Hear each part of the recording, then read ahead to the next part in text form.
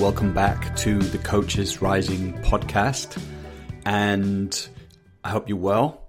And so this podcast is for you if you're a coach, if you care about doing deep transformational work with your clients, and you even see coaching not just as a job but as a vocation.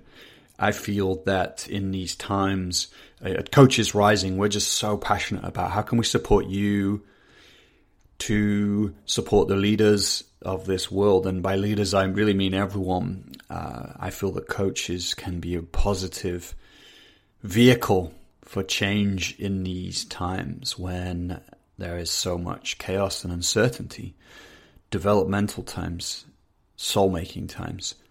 So here we are. Kelly Wendorf is the guest of this week's podcast. She is a transformational coach and has clocked up thousands of hours of work with leaders and horses. And the powerful learnings that come with that work is something we'll explore in today's conversation. How are leaders invited to meet themselves when they enter the arena with a horse? What kinds of qualities are we being invited to embody these times? How might indigenous ways of being in the world and nature inform us as leaders and human beings in these times? These are all the topic of our conversation today. Kelly also has a new book out. Check this out, Flying Lead Change. I had a chance to check it out and really enjoyed it. So yeah, Flying Lead Change. As usual, I would really appreciate it if you share this podcast on the individual podcast page at coachesrising.com/podcast. You'll find the share buttons. And if you're not on our mailing list and you want to stay in the loop about the things we create that are not this podcast, then again, head to coachesrising.com. Put your name in the sign-up box there. You'll join the thousands of coaches around the world who are in our community and stay in the loop about stuff we create. So here is the podcast with Kelly Wendorf. Good to be with you, Kelly. How's things? Yeah, really, really good, exciting, inspiring, scary, that all of it. These are big times. Yeah. So yeah, of course. Yeah.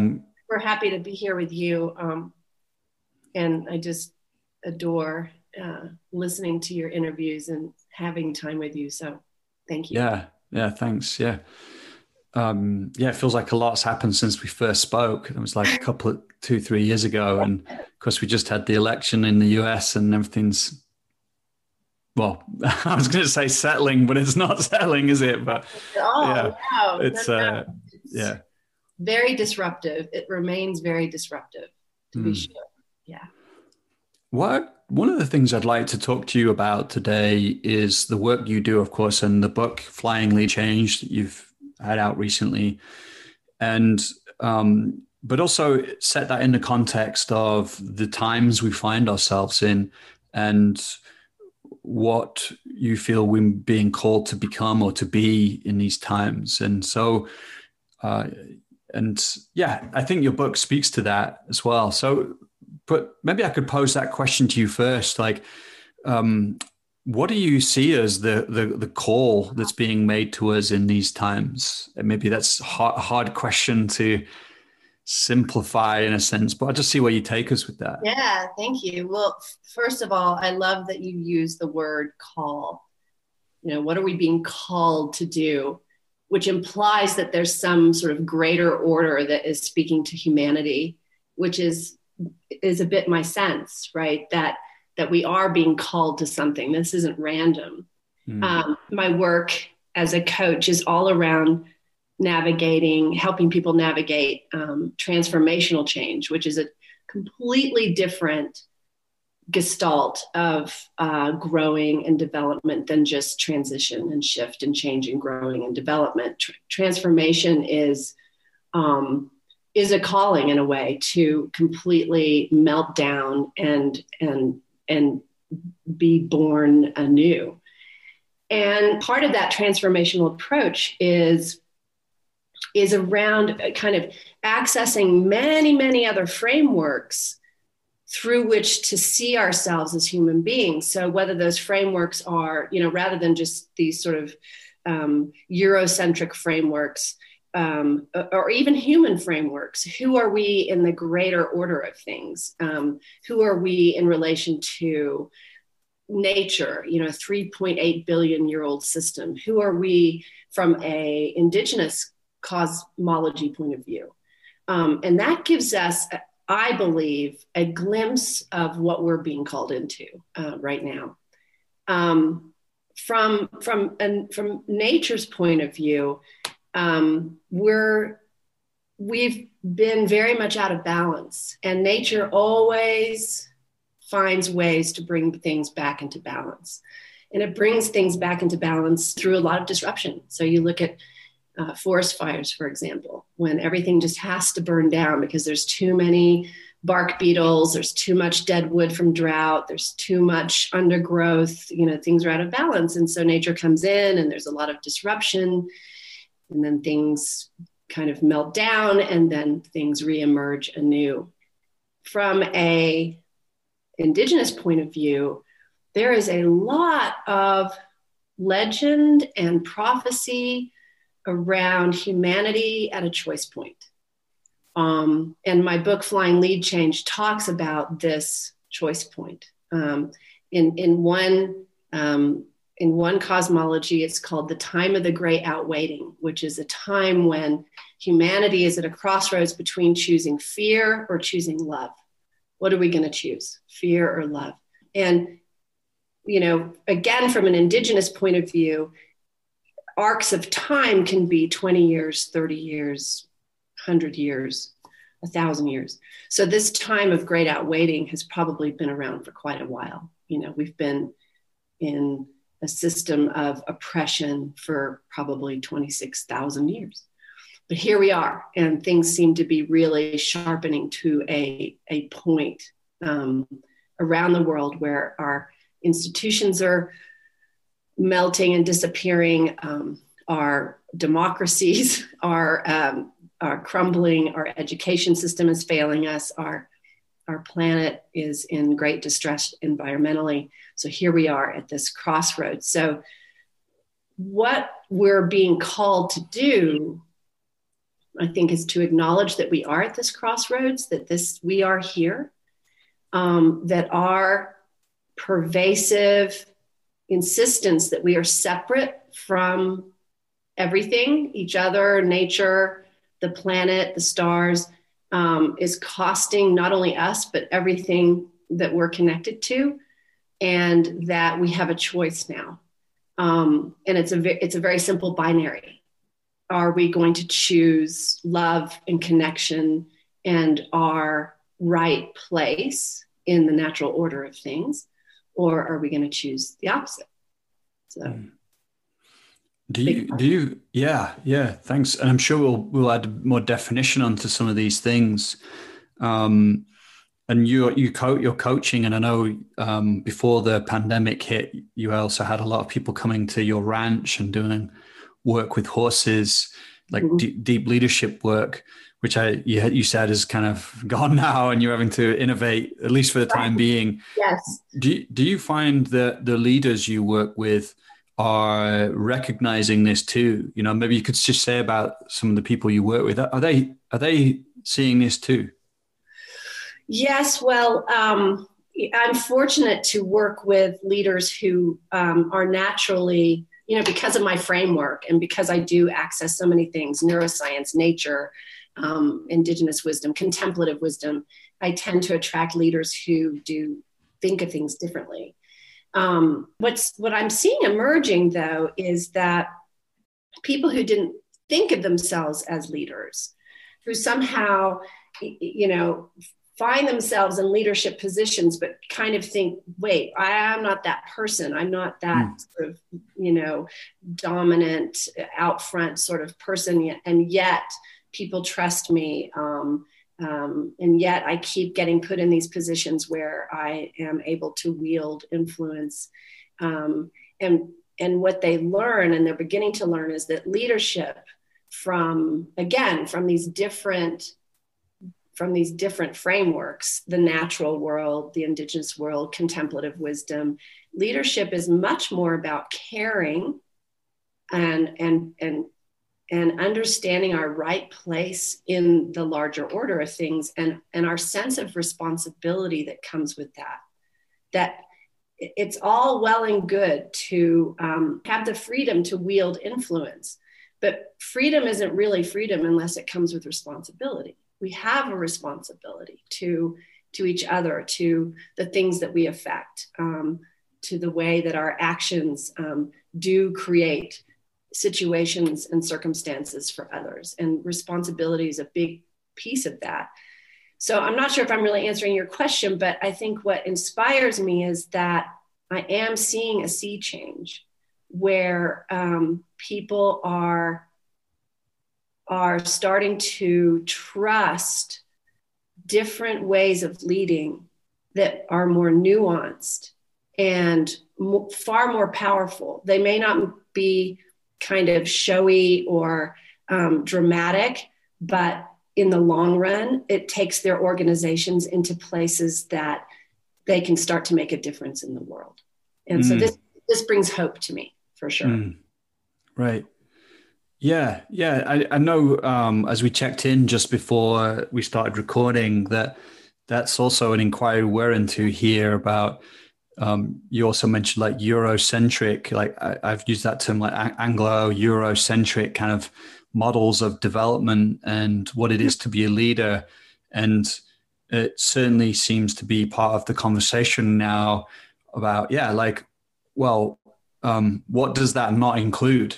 You know, right. And what I'm hearing is like there's a sense of interconnectedness and responsibility for the greater whole. Yes.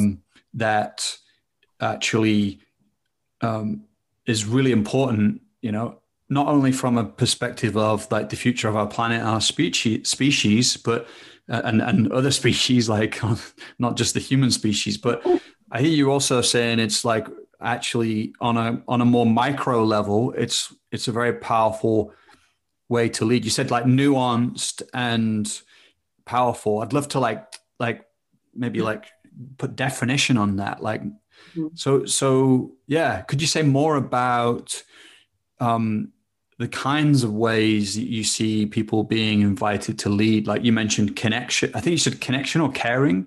Caring, yes. Yeah, definitely. caring. Right. So again, we inherited leadership concepts.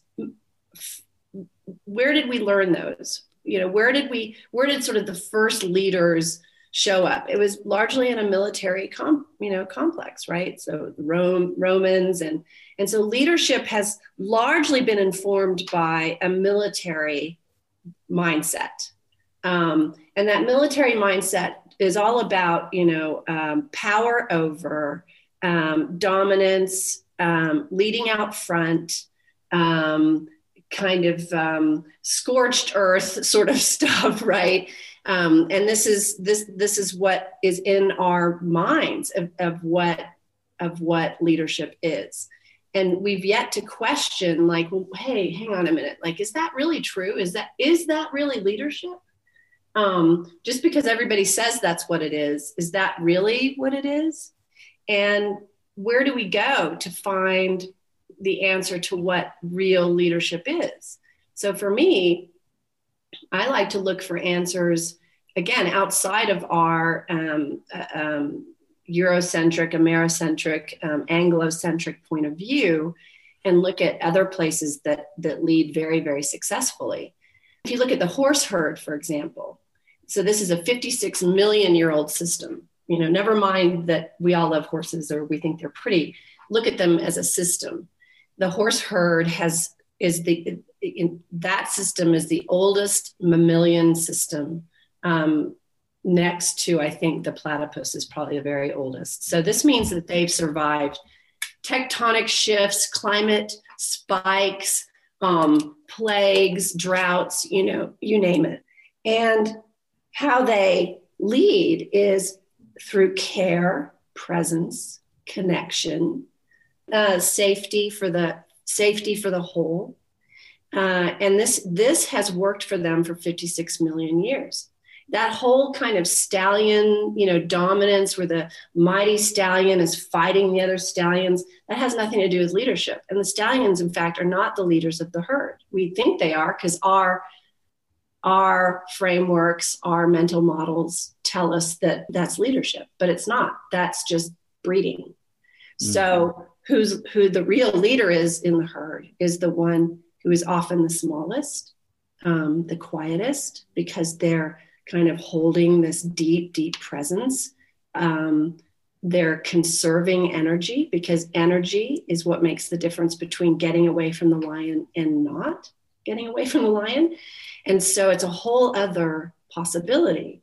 What would happen if we elected leaders and appointed leaders who cared the most, who cared for the whole, who stayed deeply present, not just in this moment in time, but present with all the conditions that were there in front of them in that moment, deeply present?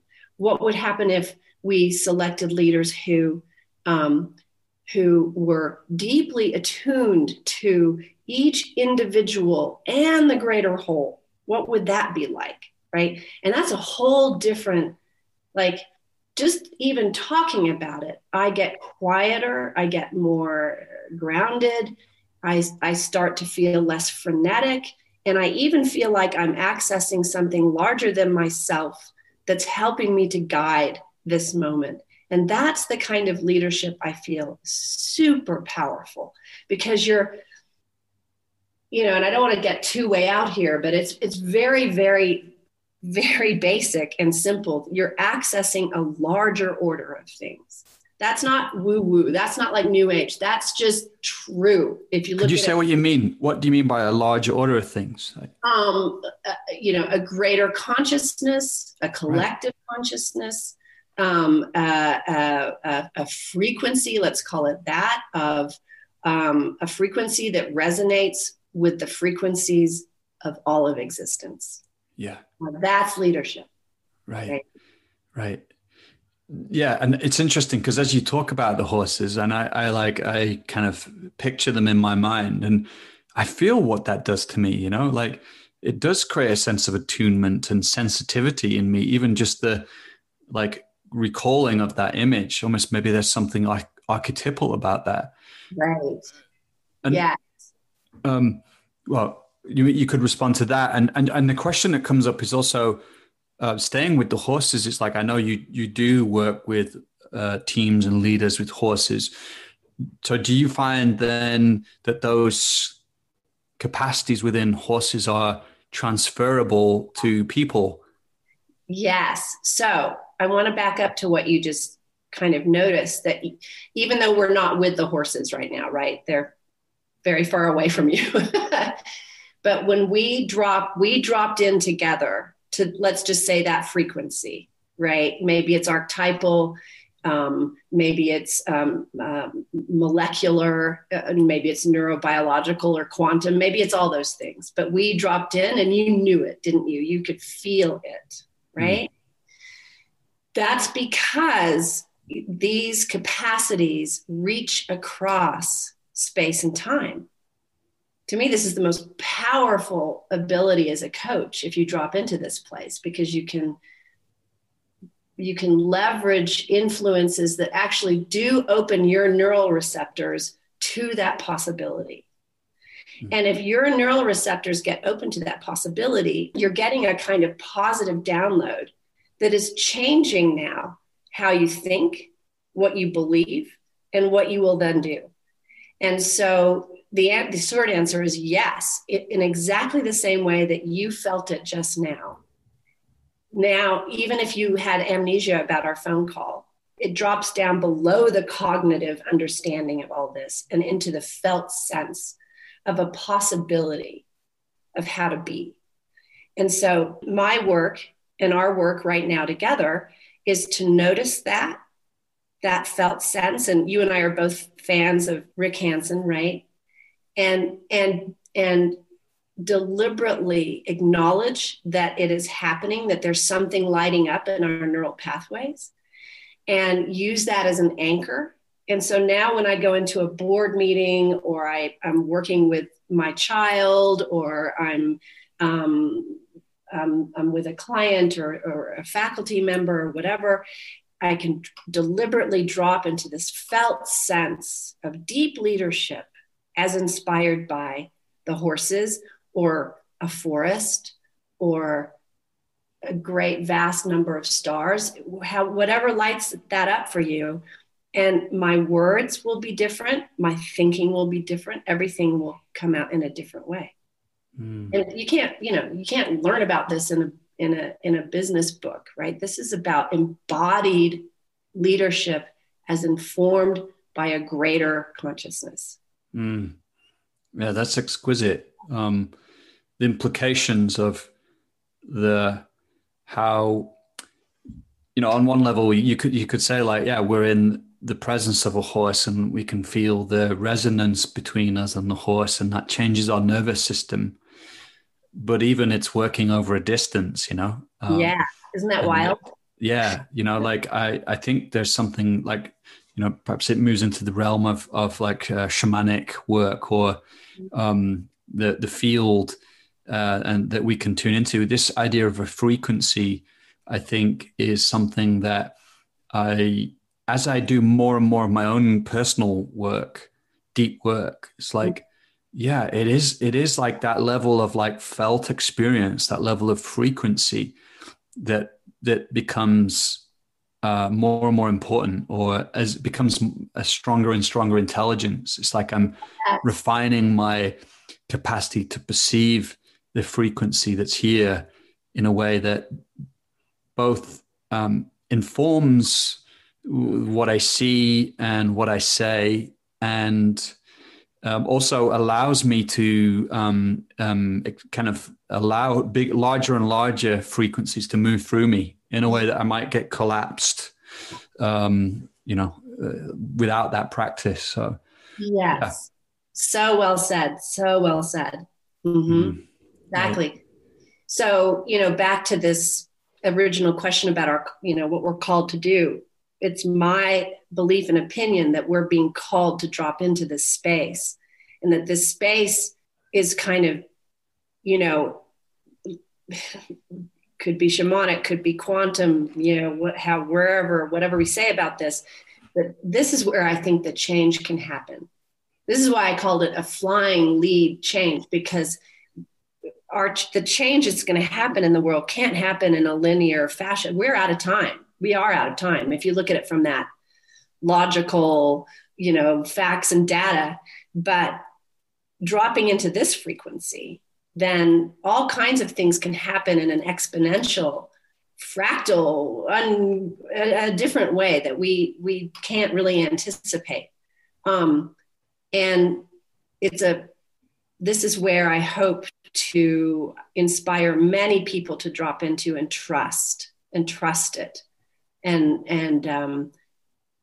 know that they can live their lives from this place. They can lead from this place. They can cultivate being here more. And as you say, so that you don't collapse into more narrow places. Yeah. And let's make sure we define what we mean by this place, without maybe recognizing that this place might be one that can't be nailed down, in perfect conceptual language, so that we've got it, but at the same time, we want to acknowledge we can point to it. I think, yeah, let's make sure for the listeners, when we say dropping into this place, we kind of clear-ish what we mean by that. Could you say a bit more about what you mean by this place? I'll say what I mean, and then you say what you mean, and maybe together we create something that is even more meaningful. Yeah.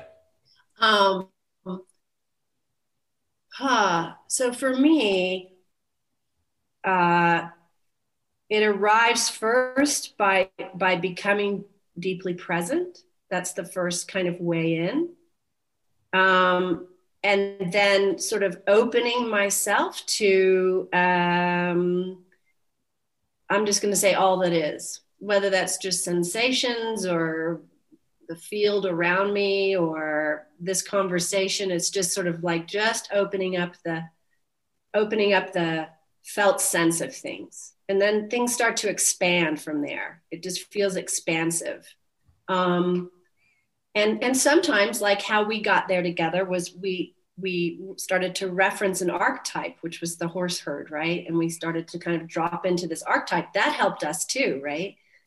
So I guess I'm trying to describe it by how I'm getting there. And then what I notice is that my feeling receptors, like all my kind of cells kind of start to sparkle. It feels a little sparkly. Would you say it's like that? Yeah. And I feel it right now as you say that too. Yeah. And that's because we're in like what some religious contexts would call, communion, right? It's real. It's real. So what's so cool is that coronavirus has pushed us to find ways to connect and commune across great distance. Something's being taught to us that could be very useful and powerful. So how would you describe it?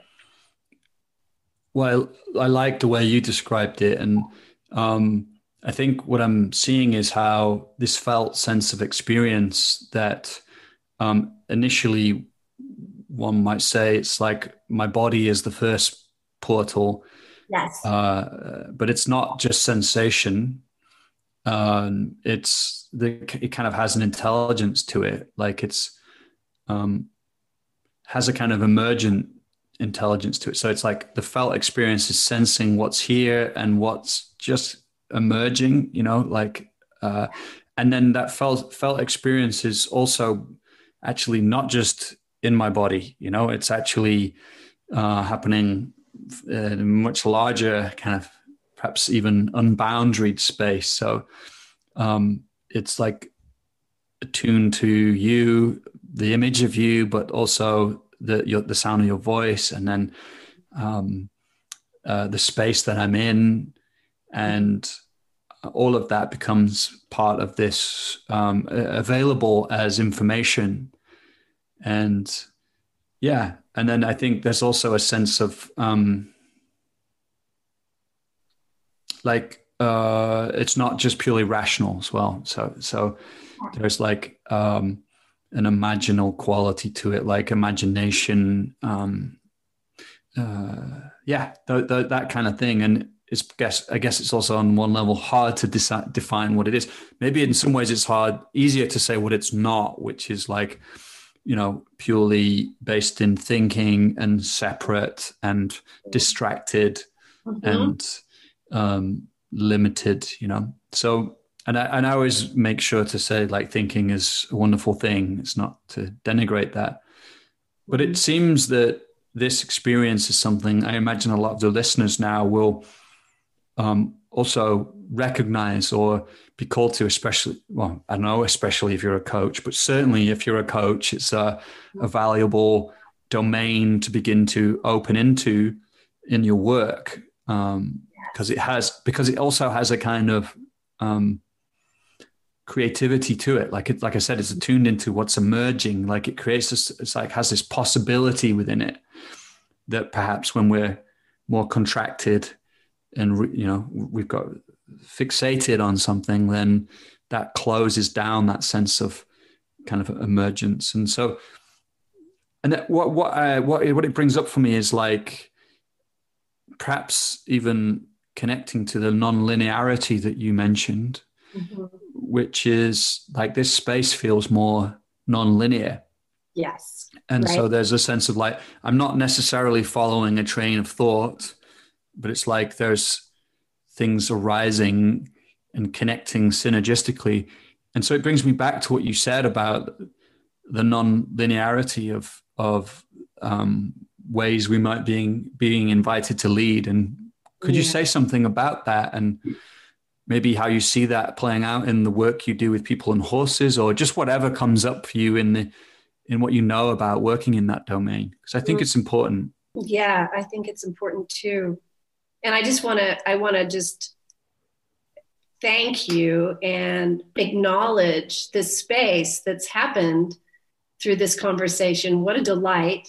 How rare, just, and thank you. It's just always a gift. That's a really powerful question that you're asking about this non-linearity and why it's important in leadership and the work.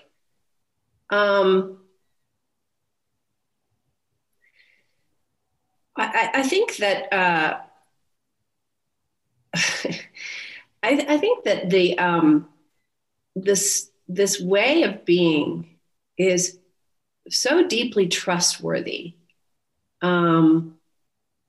because of its openness and its connection to just its connection, its essence of connection and connectivity, that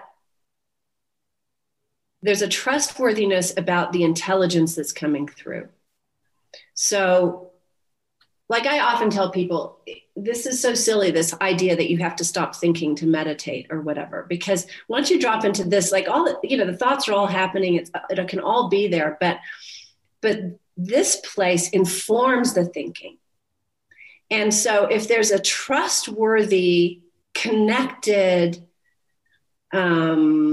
expansive, creative potential that's then informing my thoughts, my decisions, the possibilities are endless. I don't know what it's going to mean. How could you possibly know what it's going to mean? But I've often noticed that when I'm working with a client, and this is where we go. This is the place to be. This is where the real work can happen. That not only do things become more right-sized, or everything just sort of reorganizes itself. And then I notice that events change in people's lives. Like some issues showing up at work and they meet it from here, and something kind of extraordinary happens where, I don't know, just things that you couldn't have made happen. Somebody's job gets completely reorganized, or things start to just change. And that didn't take somebody's heavy lifting, that they had to really sweat and make something happen.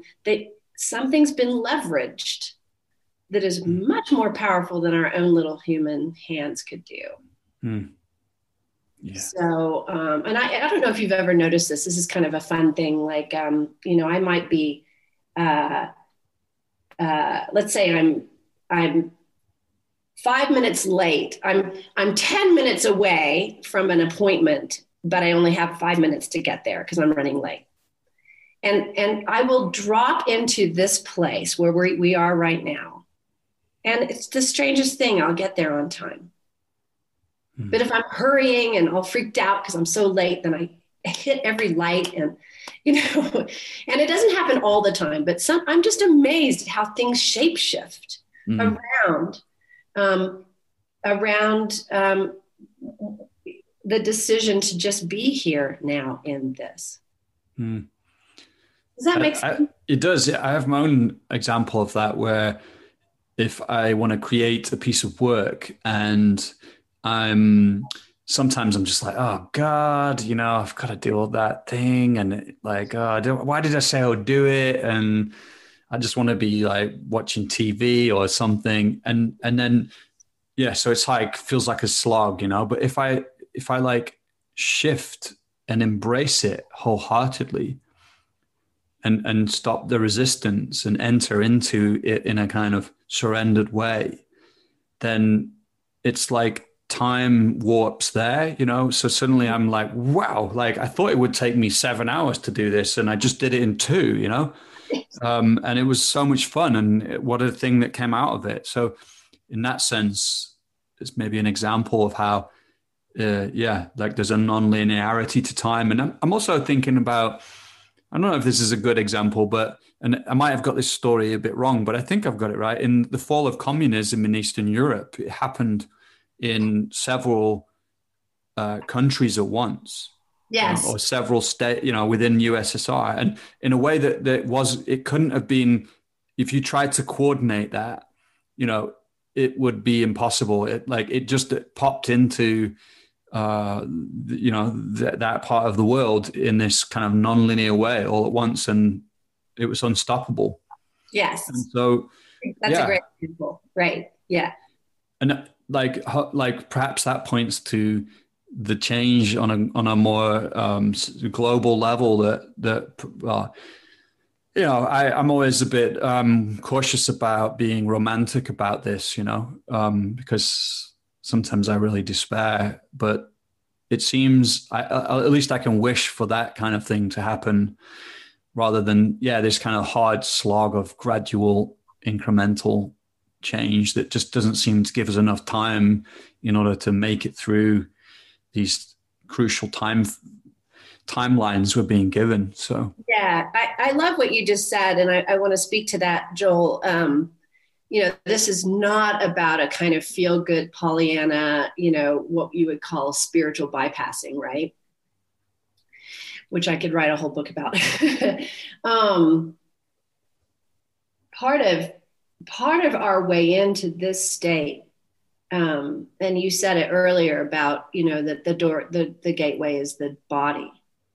And sometimes a way in is, let's say I wake up to the news this morning and, and I see that Trump is not conceding, and I start to feel a lot of despair, or, there's some news about some hate killing or something. My practice is to really be real about what's happening, and to be courageous enough to feel the really horrible feelings that come into my body. And I'll be so present with those feelings. I won't kind of push them away. It's actually the way through is in, right? Mm. So then I'll be with that despair, that felt sense of despair, in a super present way, and get really granular with it. Where do I feel it in my body? What does it feel like? What are the sensations like? Where is it jagged? And not as a problem to be solved, but as a devotional spiritual practice, because this is what's here now. So why would I leave what's here now? I need to be with what's here now, right? And Pema Chodron is one of my favorite authors and people. She has a chapter in one of her books called Weather in the Four Noble Truths. And she's talking about this practice of being with difficult feelings and emotions and sensations and experiences. And she talks about them like elements, like weather patterns. And she says, I'm not saying make a hurricane into a spring storm. I'm saying be in it fully. I'm not saying turn a fire into a blazing fire into a little match. I'm saying be in it. And the more you're willing to be in really difficult sensations, and of course, right now we're getting hammered with more and more and more difficult feelings to feel, the more capacity you build in yourself to experience those feelings and not narrow around them and not collapse around them. And you practice it for yourself, experiment. What happens is that suddenly it becomes expansive. It may not be comfortable, but it's expansive. And woo, here you are again, right here, right in this place that we've been talking about all morning. Yeah. I think that speaks to me of what I consider, certainly in my life, but I seem to be the leaders I work with also are interested in this, but it might be because they like work, they're drawn to me because I like that stuff too. But this capacity of conducting and transmuting the energy, the intensity of the experience we're in, which is not a bypass, but it's actually it depends upon our ability to to allow it to be there and not to interfere, which without being able to shift into this place that we've been pointing to in our conversation is very difficult, because we're kind of buffeted around in our smaller self that wants to feel good or be in control. So how can we cultivate this capacity for spaciousness and presence that can transmute that intensity? So almost like one aspect of tantric practice as I know it, that another one would be like working with poles within ourselves and in our environment, like one pole that we might have said is good and one pole we said is bad, and again, I think we've tended to work in leadership with like the conceptual side of that, but what about working with the actual frequency or feeling of that? So I just like what you're saying, because it does speak to me of another, and I think people have heard me say this on this podcast a lot, but it's like we've perhaps the emphasis on reason and the rational, which might have stemmed from the Enlightenment era and emphasized in this kind of scientific era, as like diminish that capacity or not emphasize that capacity. So I'm curious for you, like how you work with that in your clients. And I'm just super fascinated with the work you do with horses, and like I can imagine that's an amazing mirror for people about some of the things we're talking about. Yeah, like if someone goes into the arena with a horse, the horses, I'm getting from what you wrote in your book, that they're very sensitive to the frequency of that person in some way. And so, yeah, like how do you help people work with that? And or maybe it just translates into your coaching anyway, that's online, but yeah. So this thing about transmuting, and I learned this, I spent many years in India. I studied with teachers, and I've been a spiritual practitioner for, since I was a kid practically, but also the horses validate this as well. That, to kind of go back to Pema Chodron's words, this idea of transmutation can be tricky if there's in our mind this idea of good, bad. These are good feelings, these are bad feelings. This is a good thing that's happening, this is a bad thing that's happening. And that binary creates a very transactional kind of like leadership and mindset. And it creates a lot of suffering. And there's even like so many spiritual new age ideologies around like, well, this too shall pass, which implies that this is bad, right? Well, even one we named love and fear, yeah? Right. So we have to hold that in a more sophisticated way than like love is good and fear is bad, right? Yes, right, exactly. Good catch. Great catch. We're talking about a love that holds love and fear, right? It's like a more sophisticated, beautiful. So let's use the horse as a leadership mentor in this moment. From their point of view, they have to be incredibly porous from a neurobiological sensitivity point of view, because they're animals of prey. If they miss a cue, they become lunch. It's over. So their sensitivity has to be incredibly heightened, ultra sensitive. They have to feel, not only is there a lion, half a mile away, but is the lion hungry? Because if all they do is sense that there's a lion there, they'd be running around all the time. And that would be very bad use of energy, right? Very, not a good economy there. So that nuance of not only is he there, but he's hungry. Wow, that's sensitive, right? So to be that sensitive, you have to be open to everything that comes across your fields from a sensory point of view. You can't like numb out, the bad stuff and only be available for the good stuff. You'd be dead from a horse's. So horses have this enormous capacity to feel all things. And so they kind of open that up, that possibility up for people, that what happens in you when you cease to polarize against things and just be open to them as is? And I'm not meaning in a fatalistic, nihilistic way, as a profound spiritual practice, a leadership practice, so that you aren't numbing out information. You're open to it, because when you open yourself up to all the information, here we are again, boom, we're in that spot suddenly. And then we can trust the faculties to help us to respond in the way that's appropriate, that's life-giving, life-affirming,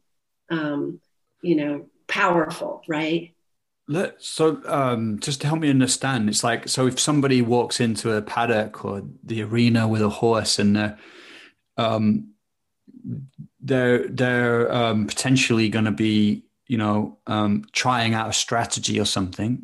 Like, is this like one pole over, not like, oh, or they might even be like, I'm going to be like super soft and gentle, Right. And are you saying like the horse might sense that, or maybe they come in and they're like, I'm going to do this right. I always get things right and my team's behind me and, I can't fail. And so again, they're like preferencing something there. Yes. And is that what you mean? Like on that level, then you can start to say, the horse might move away from them or something. And then you can start to say, what are you noticing inside of you in this moment? Like, what's that process? Let's like expand that. Yeah. Cause I think there's like lessons, transferable lessons for us working with clients, even online. Yeah. Absolutely. So, wow. So much to say to that. First of all, I want to, before I lose this train of thought. So as a coach, you can be a horse. Let's just put it that way. If you open up your sensitivities to feeling everything, and that you really drop any polarizing that you may have internally around a client's experience, how they're showing up, who they are, what they're saying, what their story is, you just open it up and you feel your body respond to your client, you're going to notice things that is underneath what they're saying. They're saying la, la, la, la. And you're like, whoa, my stomach is cramping like it. And you can say like, I hear what you're saying. And wow, when you're talking, my stomach is really coming into knots. And I know you're saying this is a great thing and you're so excited, but my stomach's saying this, and it could just be me, but what's up with that? So you can, the more you avail yourself as a horse would, right, by being open to all the information, the more powerful you become as a coach. So the horses are fascinating because, there's this old sort of legend, like, don't let a horse know you're afraid, because then that'll freak them out or they'll take advantage of you. But the horses don't mind your fear. To them, it's just a weather pattern, to use Pema's words, right? It's just energy. It's just life force. Why would they polarize against life force? They're not going to. So it's fascinating. Some people will come in and they are really worried that their fear is going to cause a problem in the arena. And the horses are like, hey, you're awesome. and they get this disconfirming experience, which is a really powerful coaching moment, that fear is a bad thing. What happens if instead of fighting your fear or talking yourself out of your fear, that you're just with your fear, like the way the horses are right now? Oh, wow. Like suddenly it's not an issue. Suddenly, like, they're just sensations of fear, but like, hey, this is good. I'm good. Now my well-being or my job or my whatever isn't conditional upon me being this way or that way. Right. Mm-hmm. So the horses resonate with authenticity very, very much. Because why? Because when an environment lines up, if someone walks in afraid, and they're really honest about that fear and they're embodying that fear, the horses are like, this is great, because it's true. The reason for that is because incongruence in the space can be stressful. In other words, things not lining up quite as they appear. That's because, like, when a lion's hungry, he pretends he's not there.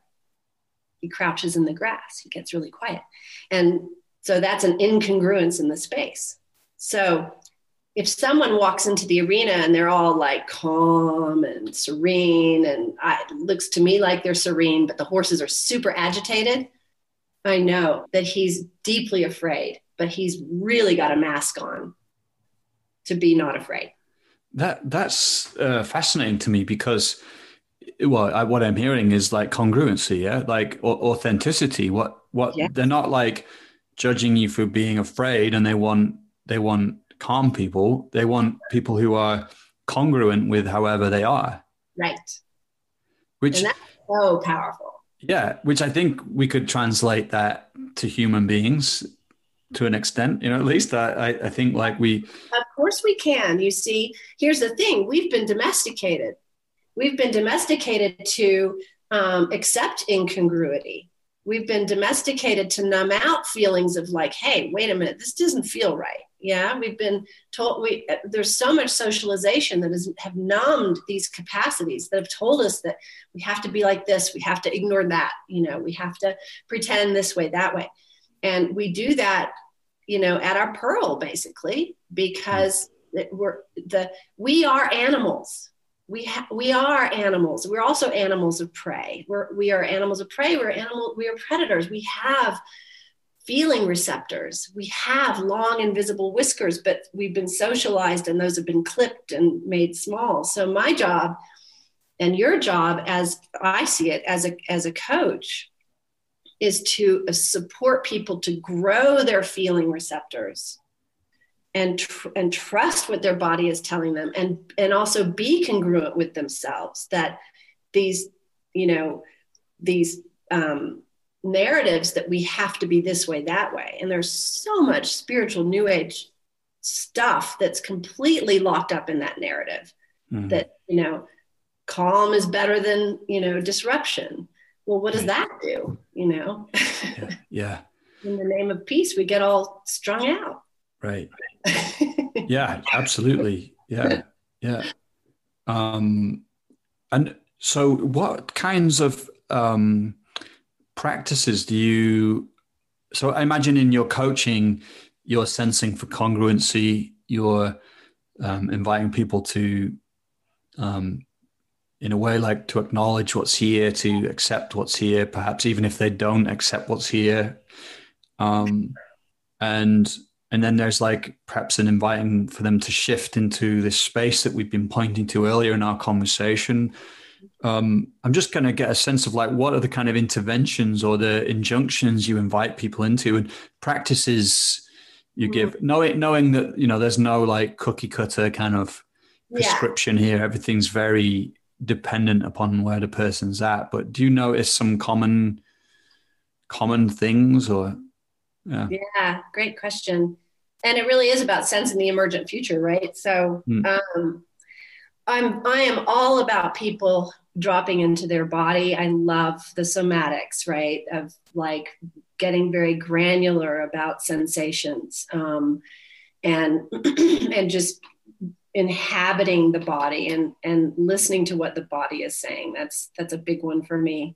And this practice of feeling all feelings as is, which is a pretty radical thing. And I noticed that enormous shifts happen for people over, a span of a month or two in just that practice alone. Another one is just for people to tell themselves the truth. So, and that doesn't mean that, I take them off the hook, that telling themselves the truth then means that they now have to go do something about it, because that often keeps them from telling themselves the truth. Right. Right. Yeah. Let's just have a practice of a month that you just tell yourself the truth about everything. You just do it, and with no pressure on top of that. So that's a big one. I also work a lot with, Rick Hanson's work of installing states into traits. Great stuff. Like, yeah. Really great stuff. And I think another one that comes to mind is that because I've myself been through so many tectonic shifts in my own life, lots of transformative times, which, sounds very like wonderful, but as you and I both know, transformation is very hard and very scary. And, there's some really dark moments in those times. I normalize this, this messy, what I call the messy middle, which is that, yet that place in the middle of transformation, things have already ended. You're no longer the caterpillar. The job is over, the marriage is over, something's over, maybe even, you have cancer, whatever's happening. And then there's this messy middle part where, the overused metaphor of the caterpillar's enzymes turn against itself and literally melt the caterpillar into like goo. Well, from his point of view, like that must be awful and terrifying. And when we're in the transformative process, it is very dark, it's scary. It's when we're most likely to sabotage ourselves. It's when we're most vulnerable to being sabotaged by others. And to be good company inside that dark place with a kind of like, it's okay. It looks really messed up right now, but it's not. You're okay. This is right where you need to be. Yeah. Right. Yeah. It's such an important move, that, isn't it? That we're so conditioned, I think, to want to like be okay, and it's understandable, or to even to know the answer, to like, right. Okay, that's done. But, I feel insufficient if the next thing that I'm really committed to isn't clear in my life. But right. that can lead to like that, the secondary experience of resisting and judging, that it's not okay to be where I am, over the primary experience of just feeling all this uncertainty, which, as you're alluding to, is also a very potent place of emergence, like of gestation. Yes. Yeah. And that's where we are collectively, I believe. We're in the messy middle right now. It's dark. When I was a kid, I regretfully say that I thought I was doing the butterfly a favor when I was deeply curious to know what was in that little, chrysalis. I had it open, and of course, no, I did not do the butterfly a favor at all. Our culture, everybody around us, ourselves, everything is very anti-messy middle, right? And so people are like, come on, like, get on with your life or whatever. And the messy middle takes time, and it also takes that other definition of time, kairos, right? Not chronos. Just say what that means. Kairos. So chronos is, TikTok time with the stopwatch and the watch. That's chronos. And most of human life is all about chronos. Kairos is the time things take. So, a fruit ripening is kairos. A season is kairos. And the messy middle is kairos. And you can't be like, okay, in 3 months, I'm going to know what my next adventure is going to be. Right. And does kairos also include like that non-linearity of like where, if we can do our coaching in a kairos container, it's like, incredible things can emerge in that space, non-linear insights that emerge. Totally. And I'm just aware of time, and I just want to ask one thing, which is like, I probably should have asked you this at the start, but like flying lead change, I don't think we actually clearly defined what that means. Although I know you have been sort of naming it, and I'm sure we've kind of alluded to it, but could you just tell us what that is? Because I think it's a cool idea. Well, I can say that this entire conversation has been about flying lead change. But the reason I named the book this is it's a play on words. The term is actually an equestrian term. Right. And it means and I'm going to way oversimplify this. So for any horsey people out there, I apologize. But essentially when a four-legged animal is running, they lead with one side of their body because they're a little bit leaning one way or another, right? Kind of like if you think about a motorcycle leaning into a turn. And so they're in their leg, when they lead, let's say if they're leading with their right side, it'll be their right front leg and their right hind leg. Now, if the topography changes or there's some sudden need for a shift in balance, and so we're listening to this metaphorically now, the conditions change, the topography changes, there's a need and shift in balance. What this animal does is they pounce themselves into the air, and then they shift all 4 of their legs so that now it's their left side that's happening. And so it's this aerobatic move that has to defy gravity and shift balance in order to change leads. And so it's this beautiful kind of physics defying, gravity defying maneuver to keep the balance so that the horse doesn't fall over. And so I'm arguing that this is what we need, a similar physics defying maneuver, because our topography is changing. We need a shift in balance. And it's also a play on left brain, right brain, that neither side is optimal all by itself. Can we shift from left to right, right to left, accessing all those parts of ourselves in a beautiful, elegant way as conditions request and require? Yeah, nice. Yeah, it's a really nice analogy or metaphor. Yeah.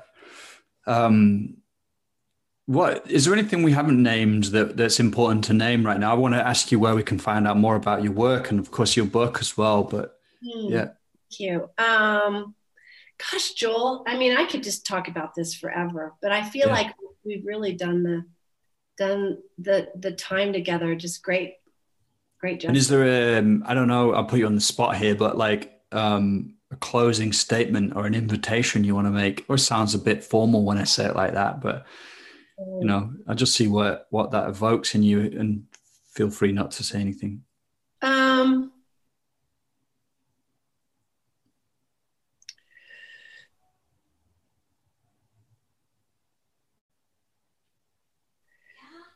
I think that it would be that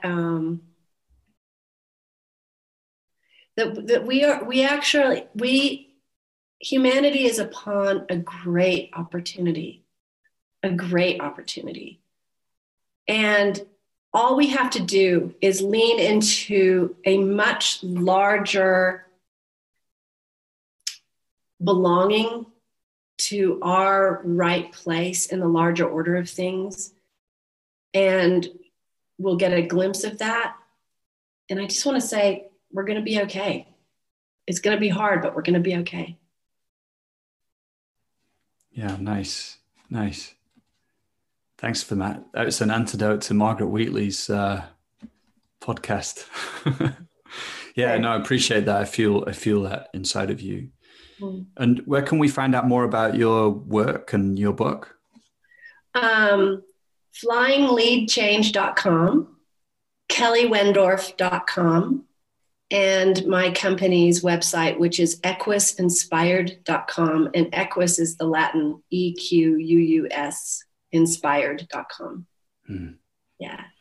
Thanks, Kelly. Thank you, Joel. Thank you so much. God, what a honor. Thank you. I'm touched. Yeah. Me too. Okay. Here we are. We're at the end. Again, thank you for listening. Be well. If you feel like sharing this podcast, that would be amazing. You can head to coachesrising.com/podcast, and you can see the share buttons on the individual pages. You can also sign up on our mailing list if you're not on it, and if you're just listening to this from some other place, and you can stay in the loop about all the other cool things we create that aren't this podcast, for coaches mainly. And if you feel like leaving a review, that would be great. All right. Okay. See you next time. Bye.